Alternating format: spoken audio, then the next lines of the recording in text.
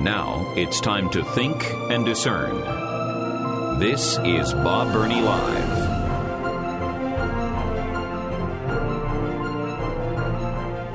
It is the 5 o'clock hour of Bob Burney Live in Columbus, Ohio, but also in Washington, D.C. If you just tuned in, we are simulcasting today. My name is Bob Burney. I host Bob Burney Live every weekday afternoon in Columbus, Ohio on WRFD, The Word, AM 880 and 104.5 FM. But today I also have the privilege of filling in for Don Crow, who hosts the Don Crow Show every afternoon on WAVA 105.1 FM in our nation's capital. So once again, we are simulcasting, and what a privilege and an honor for me to be able to do that. This is Election Day 2022. In the last hour, well, the bottom of the last hour, I asked, how did it go today? Did you vote? How did it go? What was your experience like? And I can't believe it. I haven't had one single person give me a call and give me a report on how it went. I would love to hear what things are like in the Washington, D.C. area, Virginia, Maryland, D.C. I would love to hear what your experience was like. Now, I realize many of you have voted early, absentee voting, and so forth. If so, tell me what that was like and why. If you voted early, why? How did it go? Are you pleased? Are you confident that your vote will be counted correctly? Do you have confidence in that? Again, I'd love to hear from you here in Ohio. Those listening on WAVA, give me a call. Again, my wife and I had a wonderful experience. It was smooth. Here in Ohio, and I would assume wherever you vote, it is mandatory. It has to be bipartisan, equal representation of Republicans and Democrats side by side, checking each other out. And it took us about 30 minutes, which is fine. I did not mind that at all. I will say this, we have been voting at the same precinct now for almost 17 years. This is the largest midterm turnout I've ever seen, by far. Today, at our precinct anyway, was much more like a presidential election than a midterm election. And I think I expected it.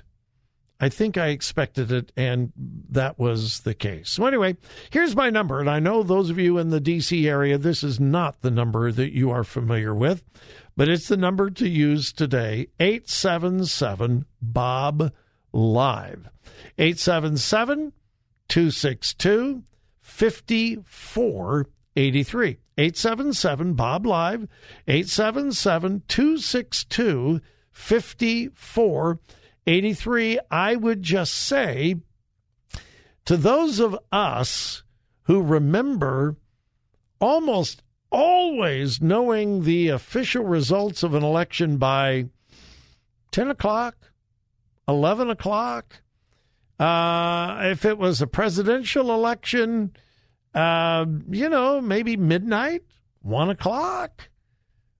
I have a feeling that in many states, many races, we're not going to know the results for 24, 48, 72 hours. It could be longer than that. I think the changes, this is my personal opinion. I'm going to lapse into editorial mode here. I always try to warn my listeners when I'm going into editorial mode. I want you to know when I'm giving you fact and when I'm giving you my opinion. Well, this is my opinion.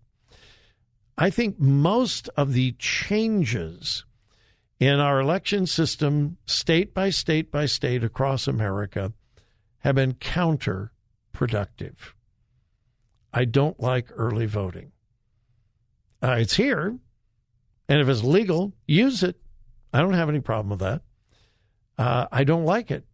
I don't like mail-in voting at all.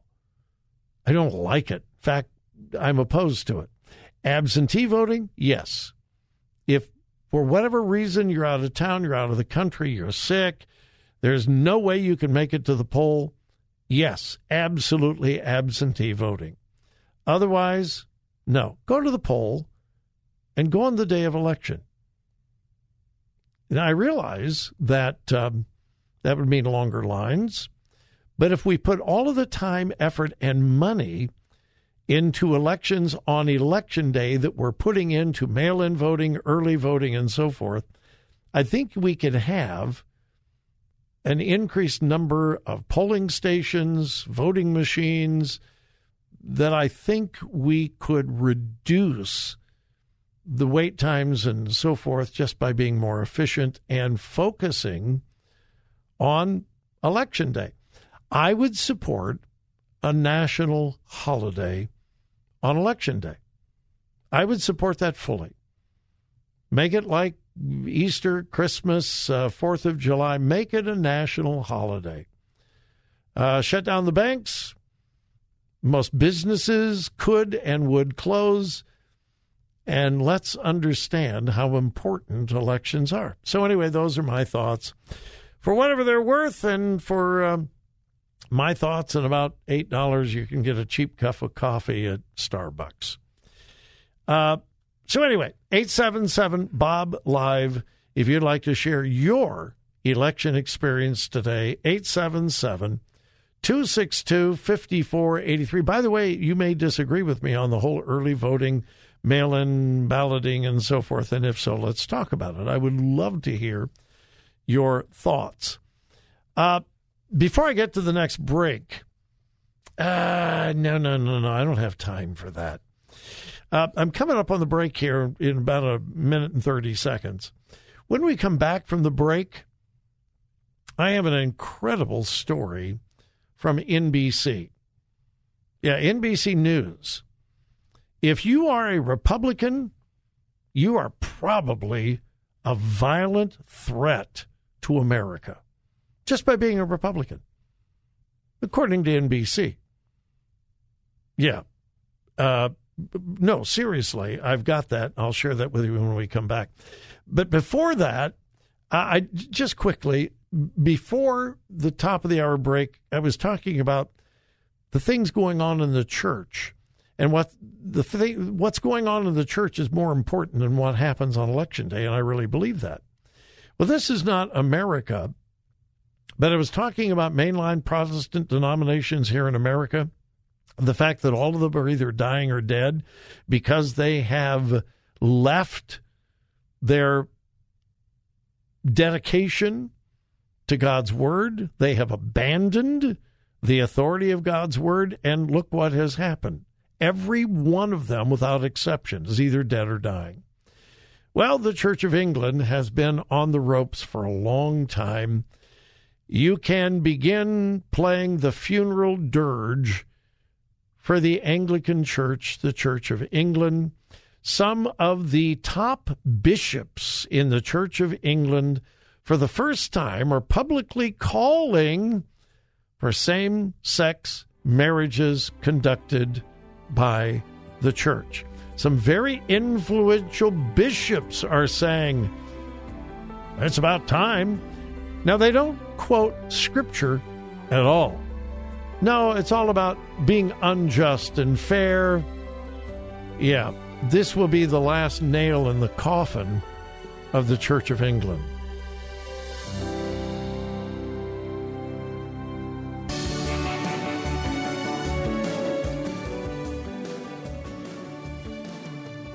Today's news, God's Word, and your thoughts. This is Bob Burney Live. And welcome back to Bob Burney Live in Ohio and Washington, D.C. Thank you for joining me. I have asked if you'd like to share your voting experience today. And I understand we have Bruce. And Bruce, are you actually in Kentucky? Yes.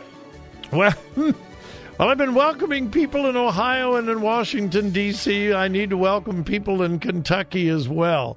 Bruce, welcome, and I understand you want to share your voting experience today. Yes, I listen on the app, and my wife and I moved to Kentucky from Central Ohio. This was our first opportunity to vote in a general election in Kentucky. All right. And when we went to the polling booth at the local community center, it was, they had a steady flow. I only had to wait behind one or two people, but as soon as we got out of the way, somebody else was walking through the door coming in. In Kentucky, we vote on a paper ballot, and then they run that through a scanner. So you actually, no machine, an actual paper ballot. An actual paper ballot. I can't tell you the last time I saw a paper ballot. Yeah. That's okay. And what kind of ID did you have to show? Driver's license. Driver's license, okay. Yep. And they checked us with they of course had a laptop, and they checked us in, and we had the sign on the laptop with our finger. Mm-hmm. Mm-hmm. Yeah, we did too. But all in all, it was a good experience. I'm having to get used to some new political offices, because a lot of the political offices in Kentucky are much different than the political county level. Yeah, are much different than the political offices in Ohio. So I'm having to learn some things about how the government in Kentucky works. Okay. But overall, you were pleased with the experience, and are you confident that your vote will be counted accurately? Oh, most definitely. Okay, good. Well, Bruce, thank you. I did not expect any calls from. Yeah, sure. Go ahead. Can I mention one more thing real quick? As you're thinking about your voting today, this Friday's Veterans Day. Take this week and take time to thank the veterans that gave excellent. you the possibility to vote today. Yes. Thank you, Bruce, for that reminder. Thank you. All right, God bless you. Thanks for calling. God bless you. All right, bye-bye. Next up is George in Maryland, and George is going to share with us his voting experience. Hi, George. Welcome, and thanks for calling. It's such a pleasure to hear you doing what you're doing every day, especially here in Maryland. Well, thank you. It is my honor, my privilege, and you're very encouraging. Thank you. Thank you, too. You are, too, sir. I live in Glen Burnie, Maryland, and I walk with a cane. Wait a minute. Glen Burnie? How do you spell the Burnie part? B-U-R-N-I-E. All right. See, my name is B-U-R-N-E-Y. I thought maybe I had relatives there. Well, I don't know them yet. Yeah, all right. Go ahead. I didn't mean to interrupt you. Yeah, I did, but I shouldn't have. Okay, go ahead. Well, I walk with a cane because I just had a new hip put in. How's it going? So far, so good, sir. Just good. Taking time to heal and learning to walk all over again. Yeah, I know. Well, good for you. I'm glad you're doing well. Thank you, sir. So how did it go? It went good. It was the last day early voting, and I drove to Severna Park, I live in Glen Burnie, and Severna Park's a few miles away. Uh-huh. And in elementary school, I think it was an elementary school, there was a line all the way around the building. So parking lot was packed with people, and I got in line, and someone saw me as I was coming up. They saw me walking with a cane, and they said, "Come on up front." And they took me right straight to the front of the line, and I was the third person who was handicapped, and I walked in. How wonderful. How wonderful. They were really, really gracious, really friendly. And some of the people that were running for office were in the line, as you walk down the sidewalk, they're on the left and right side. So I met 2 or 3 of those people, and that was really good. Okay. All right. See, in many states, that's not legal. You can't approach, if you're running for office, you can't approach anyone in the line. You can't do that here in Ohio. They were just standing there. Okay. Excuse me. They didn't approach me. They were just standing there with a sign on. Okay. And I started talking to a couple of them, and I talked to a couple of them, and it was just really great. Okay. Helped me out. All right. Well, George, thank you so much for sharing your experience. I appreciate it, and I pray that your healing is quick and without any complications. Thank you, kind sir, and thank you for substituting for Mr. Crow. He's awesome to listen to also. Oh, listen, he is a dear friend, and he is a legend in Christian radio, so it's an honor for me to sit in for him. Thank you for being here. Thank you, George. God bless you. God bless you too, sir. Bye-bye. All right, I wanted, my poor use of time, pardon me, frog in the throat. I wanted to give more time to this story, but I'll just refer you to it. It's an NBC News story written by a former senior intelligence service officer at the CIA. The headline, "The GOP needs a counter-radicalization strategy." It's one of the most incredible pieces I've ever read anywhere. This guy begins by saying, we need to be more like Saudi Arabia because they don't tolerate terrorists. Well, then he goes on to say, well, the real terrorists in America are not radical Muslims, Republicans. Republicans are the terrorists. And we need to have a counter-radicalization strategy within the Republican Party to teach Republicans not to be violent. And the picture accompanying the editorial is a guy with a gun, a big knife, a billy club, and I can't tell whatever else he's got, but he's well armed, and obviously the implication is that's the way all Republicans are. Really? This is NBC News. Implying, it's not explicit, it's implicit, that if you're a Republican, you're a violent radical. Now, I don't have time to get to it, but I have another story in my stack.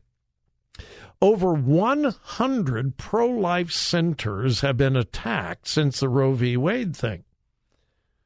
Buildings burned down, people attacked, pro-life churches attacked, graffiti, broken windows, etc.